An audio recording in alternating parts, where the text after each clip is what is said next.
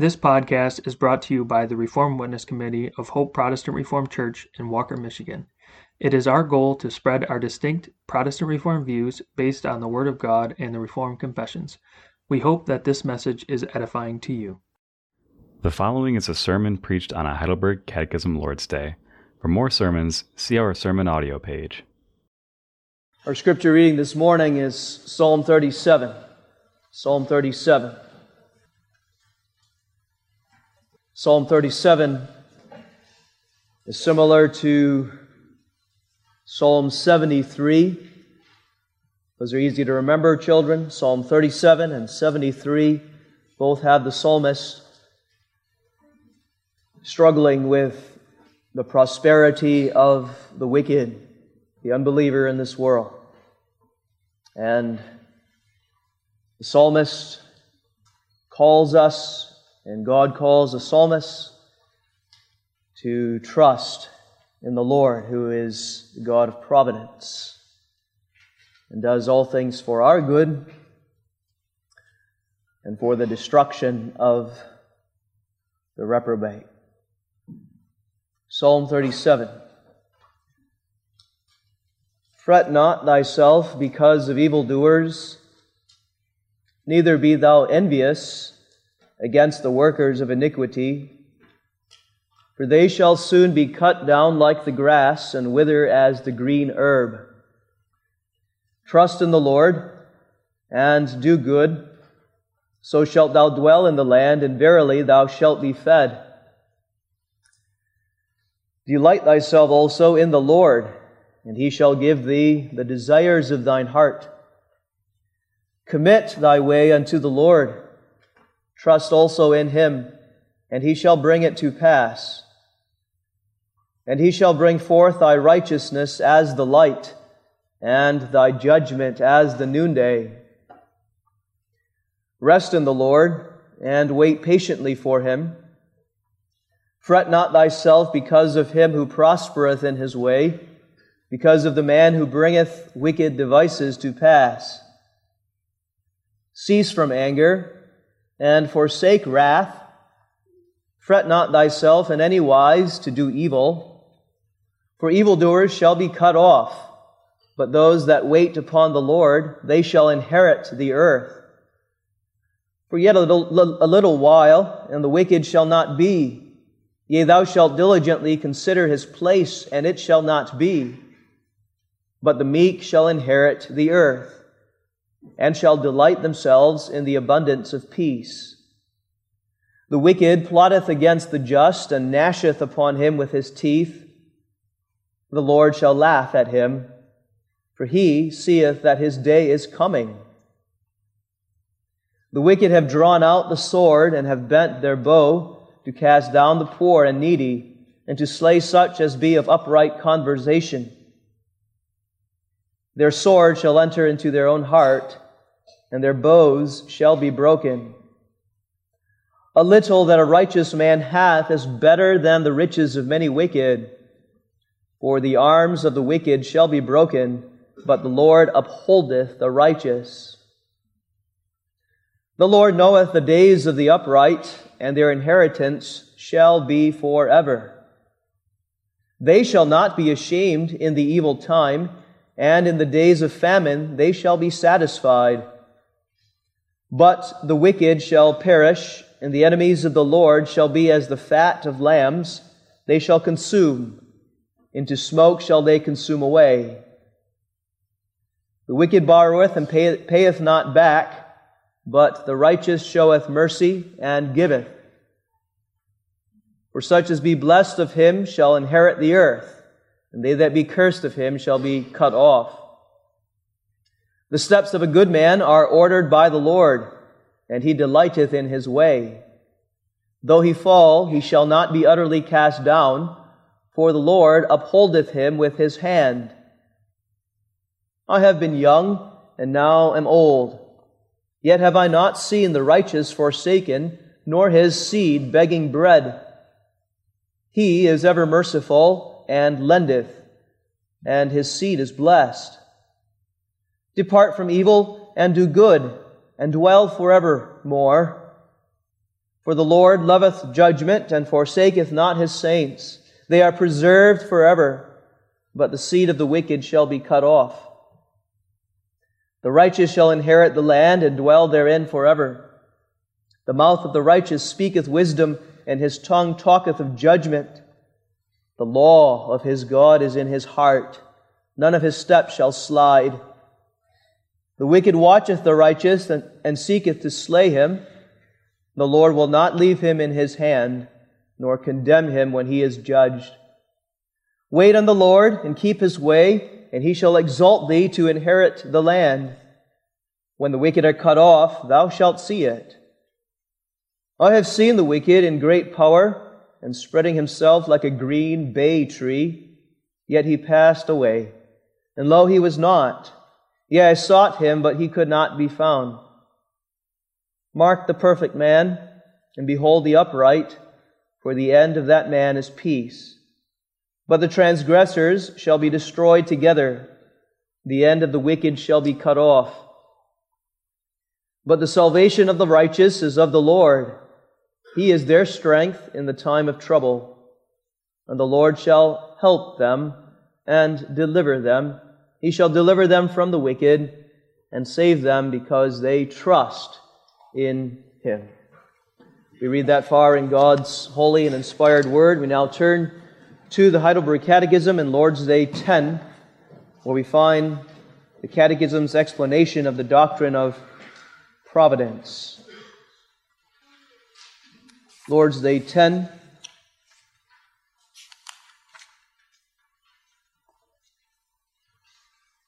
Explaining our faith in God the Father. We find Lord's Day 10, what dost thou mean by the providence of God? Answer, the almighty and everywhere present power of God, whereby, as it were by his hand, he upholds and governs heaven, earth, and all creatures, so that herbs and grass, rain and drought, fruitful and barren years, meat and drink, health and sickness, riches and poverty, yea, and all things come, not by chance, but by his fatherly hand. What advantage is it to us to know that God has created, and by his providence doth still uphold all things? Answer, that we may be patient in adversity, thankful in prosperity, and that in all things which may hereafter befall us, we place our firm trust in our faithful God and Father, that nothing shall separate us from his love, since all creatures are so in his hand, that without his will they cannot so much as move. Beloved in the Lord Jesus Christ, Psalm 37 began, as we saw, with a series of commands to fret not, but rather to trust in the Lord, to commit thy way unto him, to delight in the Lord, to rest in him. Verses 1 through 8, we hear these brief commands unto the child of God as he is facing affliction upon this earth, while he sees the wicked prospering and while he himself faces adversity. But how are we able to trust God, to fret not, to commit our way unto him and rest in him? In order to trust him, we must know the essential truth of God's providence. The truth taught in Lord's Day 10. If God is not the God of providence, if God is not the God as described in Lord's Day 10, upholding and governing everything so that nothing can so much as move except it be his will, if God is not such a God, then the calling to trust him will be weak. Then God would be unreliable. He would not be God. But we hear this morning that God is God.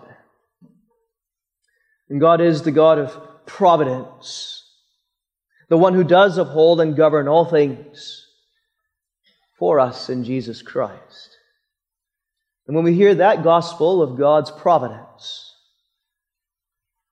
that strengthens us to trust Him, to rest in Him in the midst of the greatest of adversity. He is that God who does, as it were, by His hand, upholds and governs all things, heaven, earth, and all creatures. We are reminded of this truth, though we know it well. We need the reminder that we might rest, trust, delight in Him, as we're called to in this psalm. The truth of God's providence is intimately connected. It is joined to the truth of God's creation. A couple of weeks ago, here at Hope Church, we considered the doctrine of God's creation. And we said that that is a distinct event about 6,000 years ago, which took place by the word of God's mouth in 6 literal days. He created all things out of nothing. Well, that doctrine of creation, though it's distinct, is intimately connected to the doctrine of providence. We must have the doctrine of creation to have the doctrine of providence. Remove creation, distort it, we saw last time, then God's power, really, His attribute of being almighty is compromised. It's weakened. We don't have the evidence, the proof of God's Word that says He created all things by that great power. Then He is weak to govern all things in His providence, you see. And so you're called this morning to believe in God the Creator, the one who has such power to create all things in 6 days. And believing that God the Creator, and rest in Him who is also the God of providence, who with the same power by which He created, now continues to speak and govern all things for us, His people, in Christ Jesus. Consider this truth as Lord's Day 10 teaches us on the basis of Scripture under the theme, God's hand of providence. God's hand of providence. First, the meaning. Second, the goal of that providence. And then finally, the response. Our response to this truth. The meaning of God's providence is very simple. It's simple for each child to understand. Each child of God. Providence is God's preservation of all things and God's control of all things. That simply. All things that He had made in 6 days, He did not leave to evolve and develop on its own. But all things that He made in 6 days, He continues to uphold and control, to preserve and control. Neither did He do this. He did not leave the creation and mankind to fall in Adam and devolve on its own either. But having created all things, He upheld and controlled all things to fall and to be redeemed by Jesus Christ. What does thou mean by the providence of God? The Catechism points us to those two same concepts I just mentioned, preserves and controls, using synonyms. He upholds and governs. Preserves means upholds.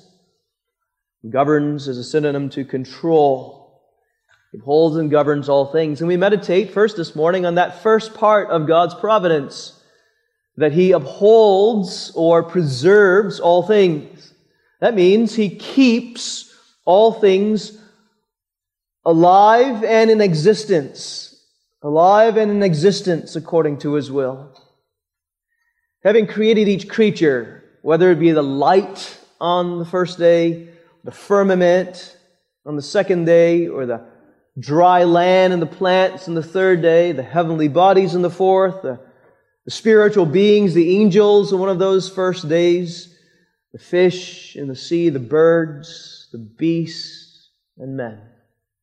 Having created all these things, He is the one who in His providence keeps them alive. Every breath that is taken, every beat of the heart, every holding of life is in the hand of God. And then at His appointed time, Psalm 104 says, 104 verse 29, He takes away their breath, and they die, and they return to the dust. He's the one who preserves life, and He's the one who brings it to its end. Providence includes this preservation of life. Acts 17 verse 18 is what Paul preached to the Athenians, you remember? In Acts 17:18, we read, "For in Him we live." In God, Paul says, we live and move and have our being. That means God keeps us alive. But notice that included in that explanation of providence, not only does God keep us alive, but part of His preserving care is to keep us in existence. That's slightly different, children, than merely keeping us alive. He keeps us as to our being, our very existence. And that perhaps we don't think about as often as we should. If God did not uphold us or preserve us, not only would we die, but we would cease to exist altogether. So that which you see in the mirror, your hands, your eyes, your whole body, and even your soul, if God did not continue to uphold in His providence your very person and being, you would immediately become nothing again. And that's the case for everything. All that He has created out of nothing would become nothing again if God did not, in His providence, His almighty power, sustain life and existence. In Psalm 37, verse 24, we find that word uphold or preserve in verse 24.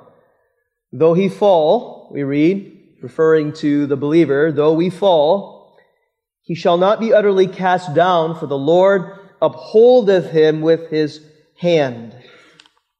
So God in His providence there upholds His elect people, and though that word uphold refers to quite a few different things, the idea is that He preserves us in every way. He upholds us, our body, our soul, our physical life, our spiritual life. The devil cannot have his way with us. No one can pluck us out of His hand. He is sustaining us every moment of every day. You should be impressed by that. By your weakness and His strength. Young men, young ladies, perhaps you exercise a lot and you're healthy and you eat well.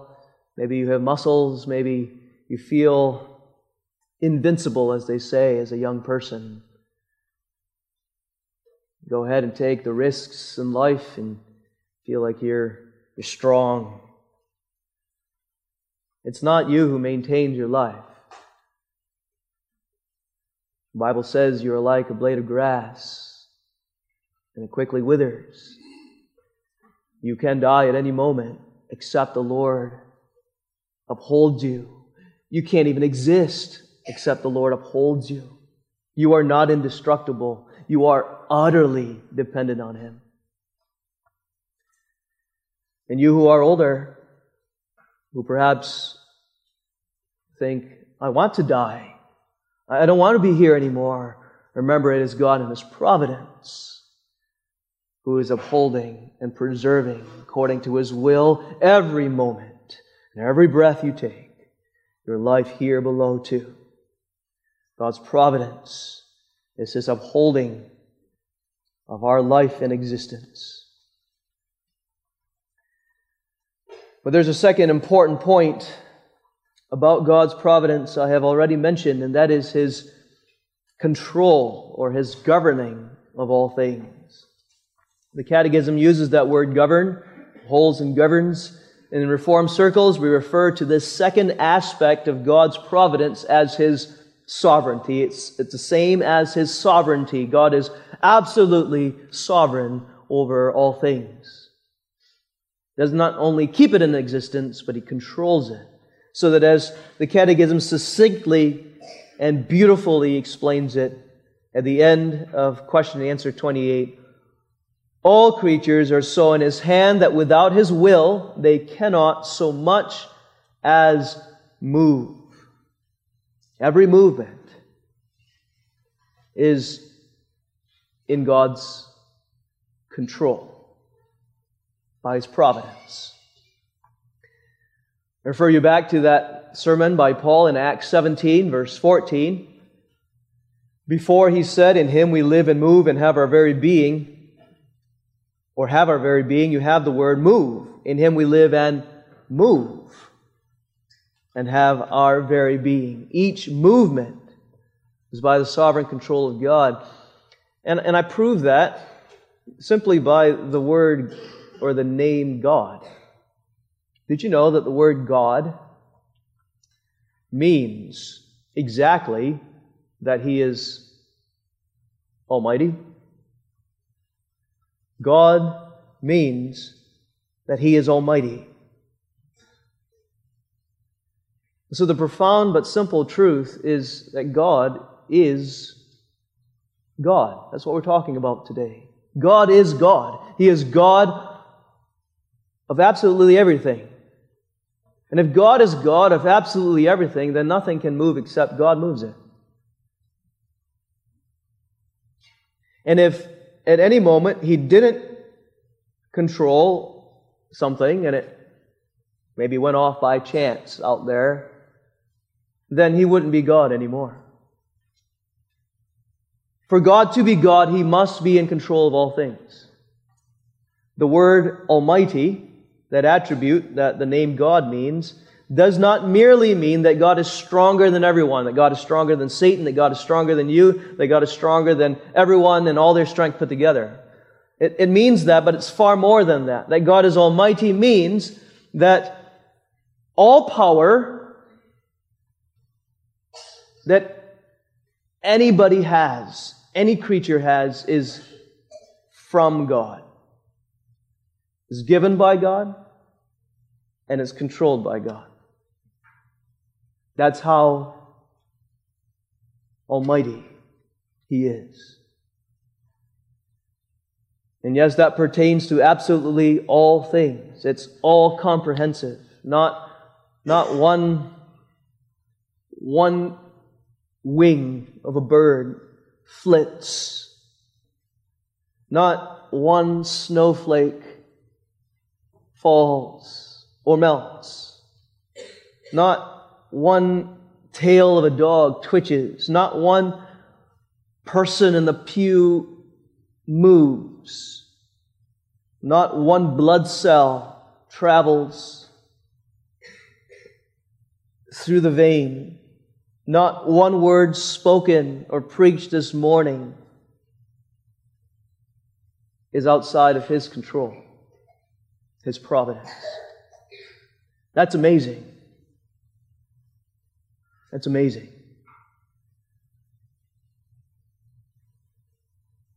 Not only here, but in all the universe, in every galaxy, in heaven and hell, all moved by Him. In Psalm 37, verse 23, we find the psalmist focusing on God's people, the elect. Verse 23, the steps of a good man are ordered by the Lord, and He delighteth in His way. God orders. Not only plans, He does that too, but He orders every step of our feet not only, but every step of our way.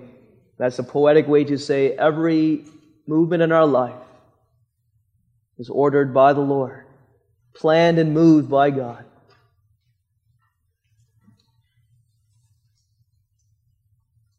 I remind you what you already know.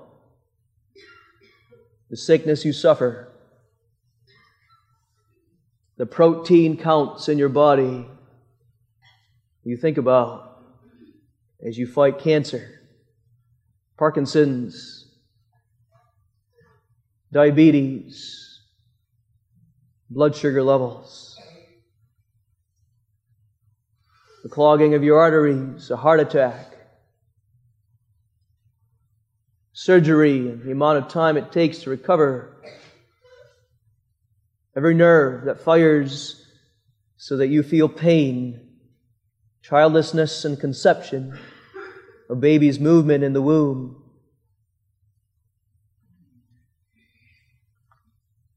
depression and joy, win and loss, the gaining of members and the losing of members, a leak in the ceiling, coming to your church or visiting another. The conspiracies, they are theorized, and the real conspiracies by government officials. The economy, the stock market, when it improves or when it crashes. Problems in the church or success, discipline, and the turning of the heart in true repentance, life and death. Yes, God governs all of it, even sin. Even sin. It's not enough to say that He simply allows sin or permits it, though we may say that. But it's more than that. He does sovereignly govern even sin. While that is mysterious to us, and we do not have all the answers to all the questions we have regarding that problem of evil, we guard the goodness of God. He is not responsible for sin. And yet we never deny this truth. God is God, the God of providence, even over sin. To take that away would be to lose all our comfort. To let sin and Satan and darkness be outside of God's control would be the most terrible thing for any one of us. He is in control. God's Word says so. The king's heart, even, Proverbs 21, is in the hand of the Lord. As the rivers of water, He turneth it whithersoever He will. God controls sin.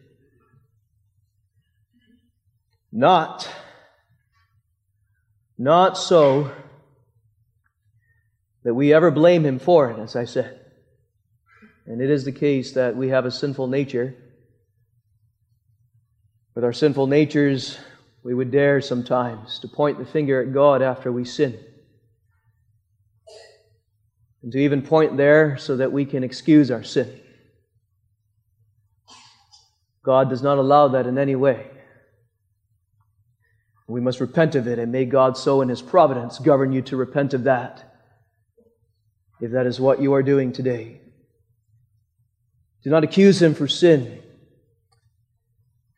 Neither does this doctrine of providence have us say, let us then continue in sin. That would be the antinomian response to the doctrine of providence. May God again, in His providence, turn you from that antinomian spirit, which we are all prone to. And yet, having said that, it is a wondrous truth that God does govern even sin. Personally, God doesn't stand aloof so that He's really far away from us and just lets things happen here below. But He is immanent. That's one of the attributes of God. He is near. He is close, and He controls all things and upholds all things while He is right next to us and even in us. And the Catechism points us to this when it says the everywhere present power of God, but also when it repeats that idea of by His hand. 3 times it repeats it. By His hand. As it were, by His hand. By His fatherly hand. By His hand. That's a biblical term. We find it in the psalm we read, Psalm 37:24. Though he fall, he shall not be utterly cast down, for the Lord upholdeth him with His hand, with His hand. The point is, God is here with His hand, near us as He upholds and controls all things. That is a precious thought. Never forget that. He is personally involved. In our computer age, sometimes we imagine God's providence this way, that He somehow has programmed the world that He has created and plugged in information into some computer that runs this universe and then sits back and watches that which He has determined. That is called deism. That is a pagan philosophy. That is unbelief. We don't believe in that kind of God. It is essential, and that which distinguishes a Christian from a pagan, that God, the true God, is intimately involved in our lives, with us, personally governing all things for His people. As it were, by His hand. And that's all the comfort for the child of God in Jesus Christ. But not for an unbeliever. It's a terrible thought, really. If you sit here this morning and you're rejecting Christ, or you're willfully impenitent in sin, this is an awful thought, but you need to hear it.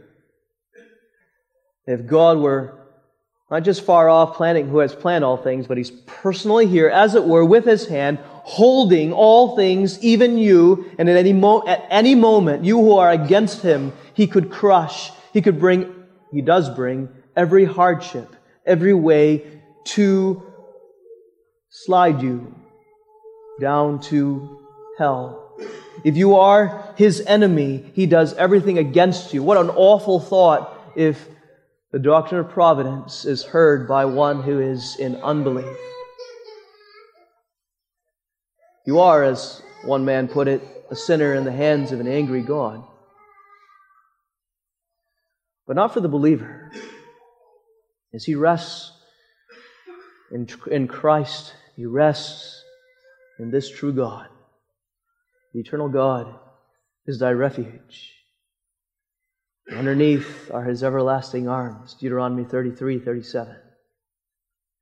Are the same hands which uphold and control all things are the ones who came and were pierced for us. I have graven you, Isaiah 49, upon the palms of my hands, and those are the hands that governs all things. He's close by, reining in Satan,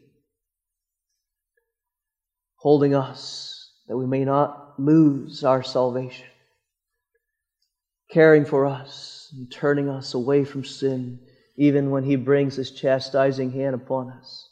He's always there for His people. Be careful, beloved, how we speak as an application. I'm hearing, and the elders are hearing, an increase in verbiage that the world promotes in unbelief. The verbiage or the language of luck, young people. Oh, I was lucky. I know you say I don't actually believe in luck or some reformed sense of luck. No. Luck is chance. We don't believe in that. God doesn't put a pause in providence while you're playing a game. You're not lucky. He is very really governing all things. Doesn't mean you can't have fun, but He is there, governing a ball, an orange ball through a hoop. He is there, and it's not luck. It's not fortune, even the words fortunately and unfortunately. And stop the karma. Karma is a mix of luck and works righteousness from the Hindu religion. There's no such thing as karma. It's not that if you do a good work, you get better luck in the future, as karma is taught by the Hindus. It's a mix of works righteousness and the denial of God's providence. Out of the heart, the mouth speaks. And let God's people believe this God of providence with their heart, and let their mouth show it as well. There's one goal. Part of that goal in God's providence is His elect's good. The spiritual good of His elect people in Jesus Christ. Especially their good in the new heavens and the new earth. Psalm 37 emphasizes that, and so I start with that this morning in the second point, verses 5 and 6. Commit thy way unto the Lord, trust also in Him, He shall bring it to pass. And we're supposed to ask, bring what to pass? Verse 6 tells us, He shall bring forth thy righteousness as the light, and thy judgment as the noonday. This is your hope, this is your end, this is the goal of God in His providence. He is saying, the last judgment, when you will be declared righteous for Christ's sake alone, and you will shine as the sun on the noonday. That's what He is governing all things unto. Verse 9, for evildoers shall be cut off, the negative. But those that wait upon the Lord, they shall inherit the earth, not this fallen earth, but the future new heavens and the new earth. That's God's goal of providence, in His providence. Verse 18, the Lord knoweth the days of the upright, and their inheritance shall be forever. What inheritance? Not the one you're going to get from your mom and dad. That won't be forever. The inheritance from God your Father in heaven. The new heavens and the new earth. This is the focus of Psalm 37, and it needed to be the focus of Psalm 37 because, as I said earlier on, the psalmist writes in the time when the elect and God's people did not have much on this earth. Neither did they believe that God was going to give them a whole lot here below. Beloved, we live in America, in a wealthy country, and it's not wrong to have what you have. That is God's providence too. But realize that you and I are an anomaly. We are an exception. Most in this world, Christians, do not have much that we have. And over the time period of this whole earth, it is normal that Christians didn't have much on this earth in terms of health or wealth. And it's going to be that way in the last days as well. You know that. And so the focus of us, when we think about God's goal in governing all things, is not, well, what good, God works all things for our good, we say, what good is He going to work out for me here below? That is not the focus. It easily becomes our focus. God's goal in working all things, adversity included, is to shape and mold us spiritually to fit us for a paradise far better, far greater than what Adam had in the new heavens and the new earth. Not because you deserve it.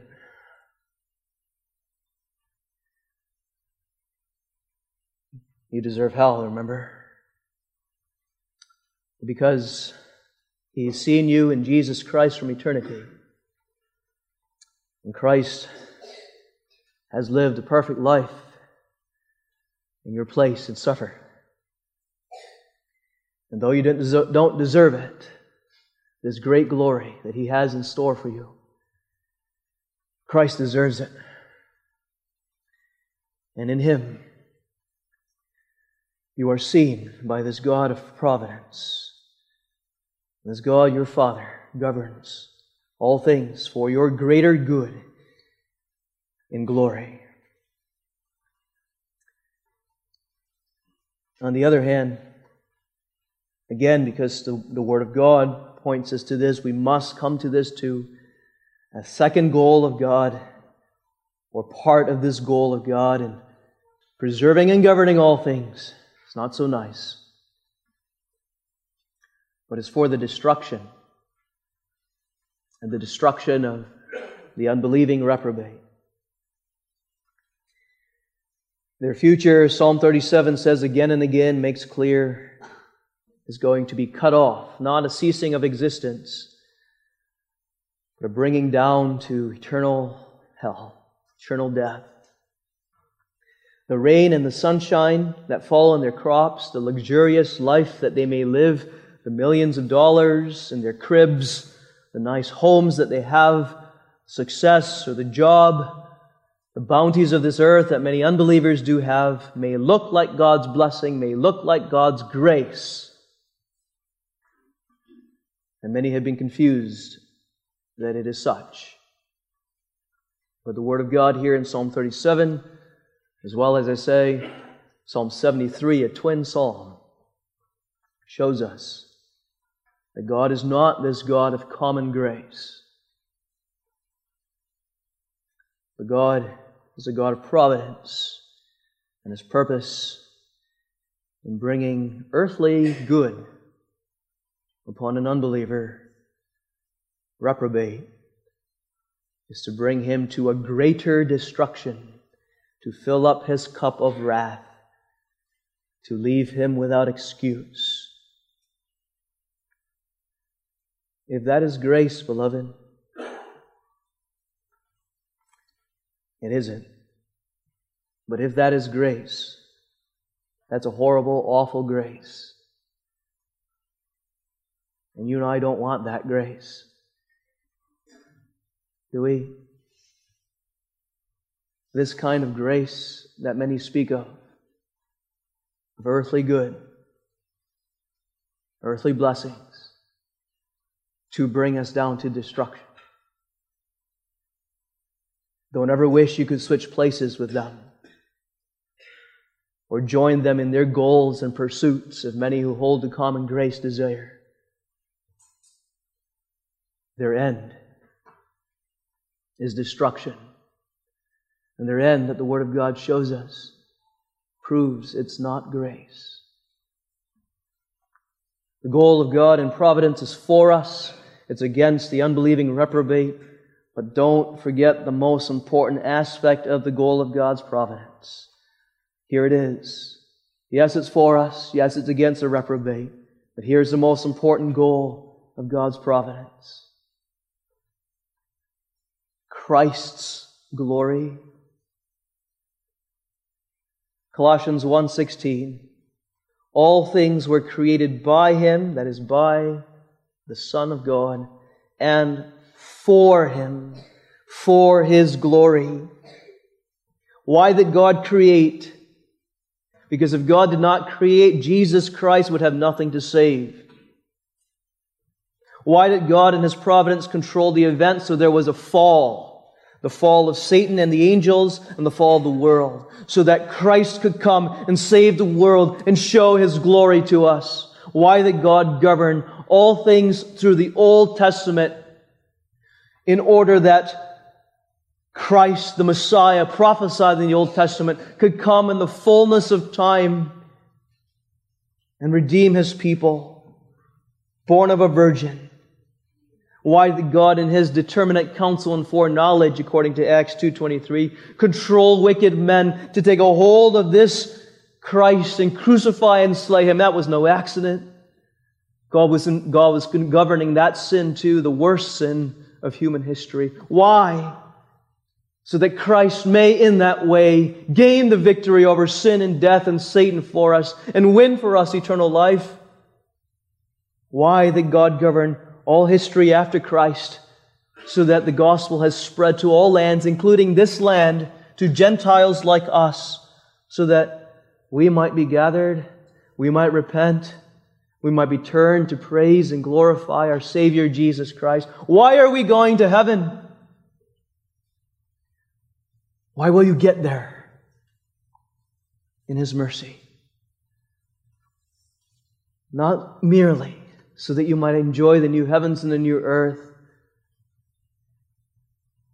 but so that as you enjoy the new heavens and the new earth, you may glorify and praise this Jesus Christ, who is the only reason that you get there.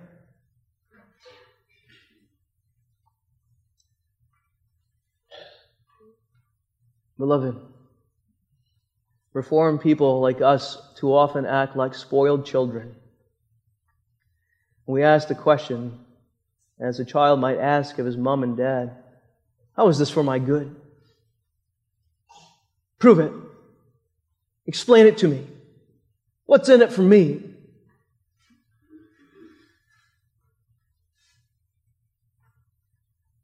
And you must hear this. It's humbling, but it's for your good. Beloved, you are beloved. You're not the center of the universe. Jesus is. It's not all about you. It's about Jesus.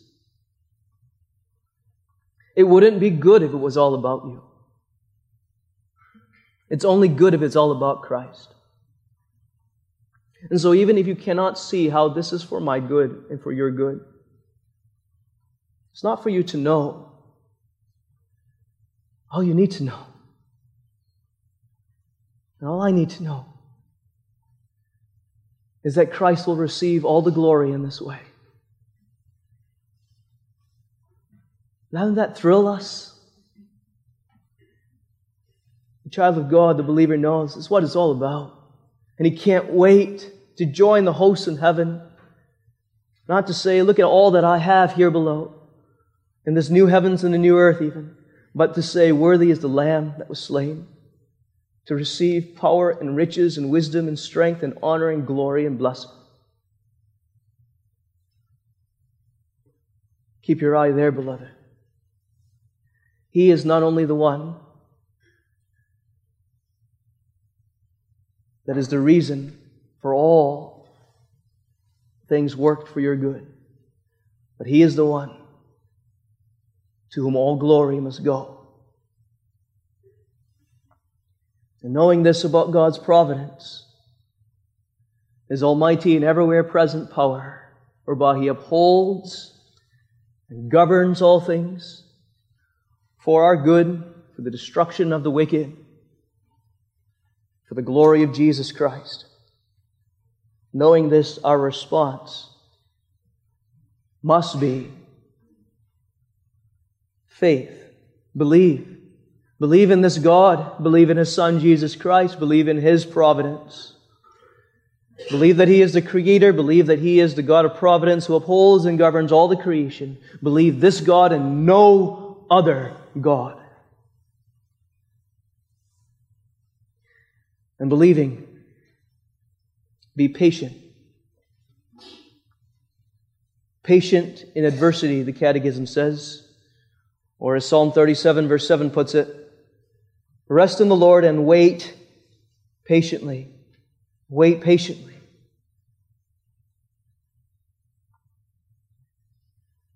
Patience and waiting, remember, is not inactivity, passivity, laziness, indifference, neglect.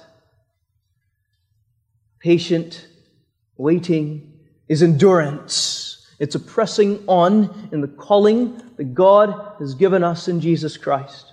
It's obedience to Him through the difficult circumstances.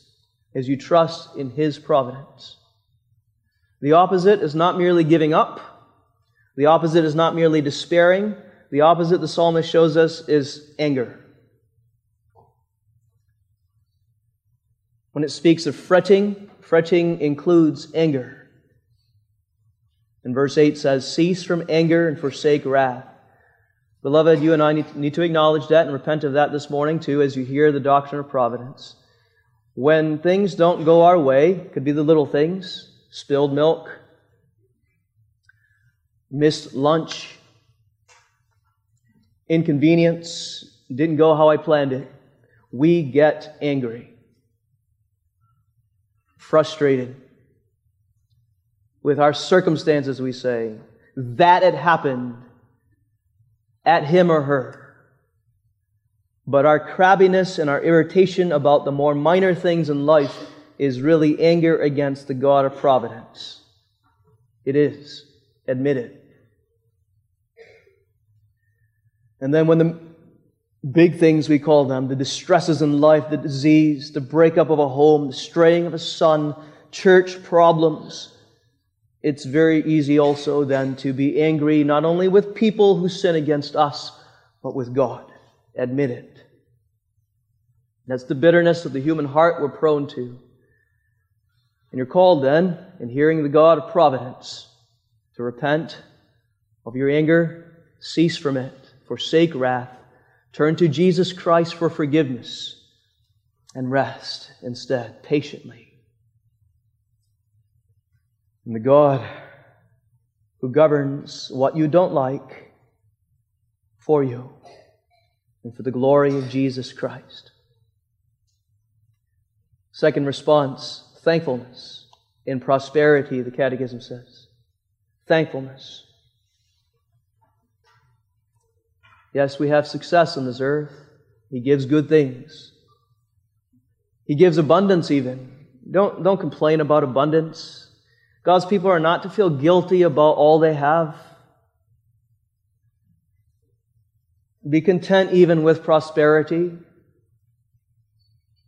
But be thankful. And the opposite of that is pride. It is to imagine that I gained it myself. And I know as Reformed people we won't say it. We feel it and we think it. I won. I worked hard. It's because I held to true doctrine. And so on and so forth. Not your hand, remember, has gained you the victory or anything on this earth. It's the hand of God's providence and the arm of Jesus Christ who has gained you everything. Thankfulness, not pride, in prosperity. Third, confidence for the future instead of worry. A firm trust, the Catechism says. A firm trust in our faithful God and Father when we think of all things which hereafter shall befall us. The future, beloved, is uncertain. We don't know what evil is going to crop up in the church. We don't know what evil is going to come against us from the world. We don't know who the Antichrist is and when he will show up. We don't know whether that persecution will come against us and our children. We don't know whether we will live for another day. But we're confident. We're confident, not in ourselves, but in the God who upholds and governs all things for us. We put aside the fretting that the psalm speaks about, the worry. We fight against that. Be still, beloved. Be still and know that you are not God. God says, I am God. You see how you are playing God when you worry about the future? Because you want to control it. God says, I am God. God is God. You aren't in control tomorrow, and that's okay. Tomorrow is in the hand of someone far greater, far more reliable than you, who knows what is truly good better than you. And finally, worship. Worship. That's the response. Patience, thanks, confidence, and worship. That's the most important. That's not explicitly mentioned in the Catechism, but that's the highest activity of the child of God. Worship. The glory of God, the glory of Jesus Christ. That's the goal, remember, of Providence. That's the goal of every child of God. The worship of God. Verse 4, delight thyself also in not in what God can do for me. Delight thyself in God Himself, in the Lord. Stand in awe of Him. Glorify Him. Turn outward to Him. See Him for who He is. Because He is yours. You belong to Him. And cease from murmuring then. I formed the last 4 responses in the form of a calling. And it is a calling. But notice the word in the Catechism to close. Advantage. Not just your calling. This is your advantage in knowing the God of Providence. He gives to you the power to be patient in adversity, to be thankful in prosperity, to be confident in Him for the future, put aside worry,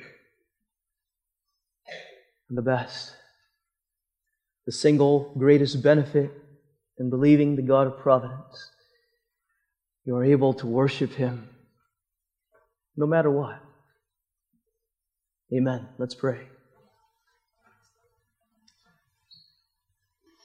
O God, we bow before Thee, for Thou art God. We admire, we stand in awe, we delight in Thee and in Jesus Christ, for whose sake we receive all things, and for whom all things have been arranged and all things are governed. We pray, give unto us faith to believe in Thee, and give unto us the same goals that Thou dost have, that we may pursue Thy glory in all that Thou dost arrange in our lives. Keep us, O God, living in the consciousness of Thy fatherly hand, near, upholding, governing in Thy love. For Jesus' sake, amen. Thank you for listening to this episode of the Hope PR Ministry podcast. We are a part of the Protestant Reformed Churches in America, and we are located in West Michigan. Our goal is to spread our distinctive Reformed beliefs. If you have any questions or feedback, please feel free to reach out to us at hoperwc@gmail.com and visit our website at hopeprchurch.org if you would like to learn more about our beliefs. You can also worship with us every Sunday at 9 a.m. and 5 p.m.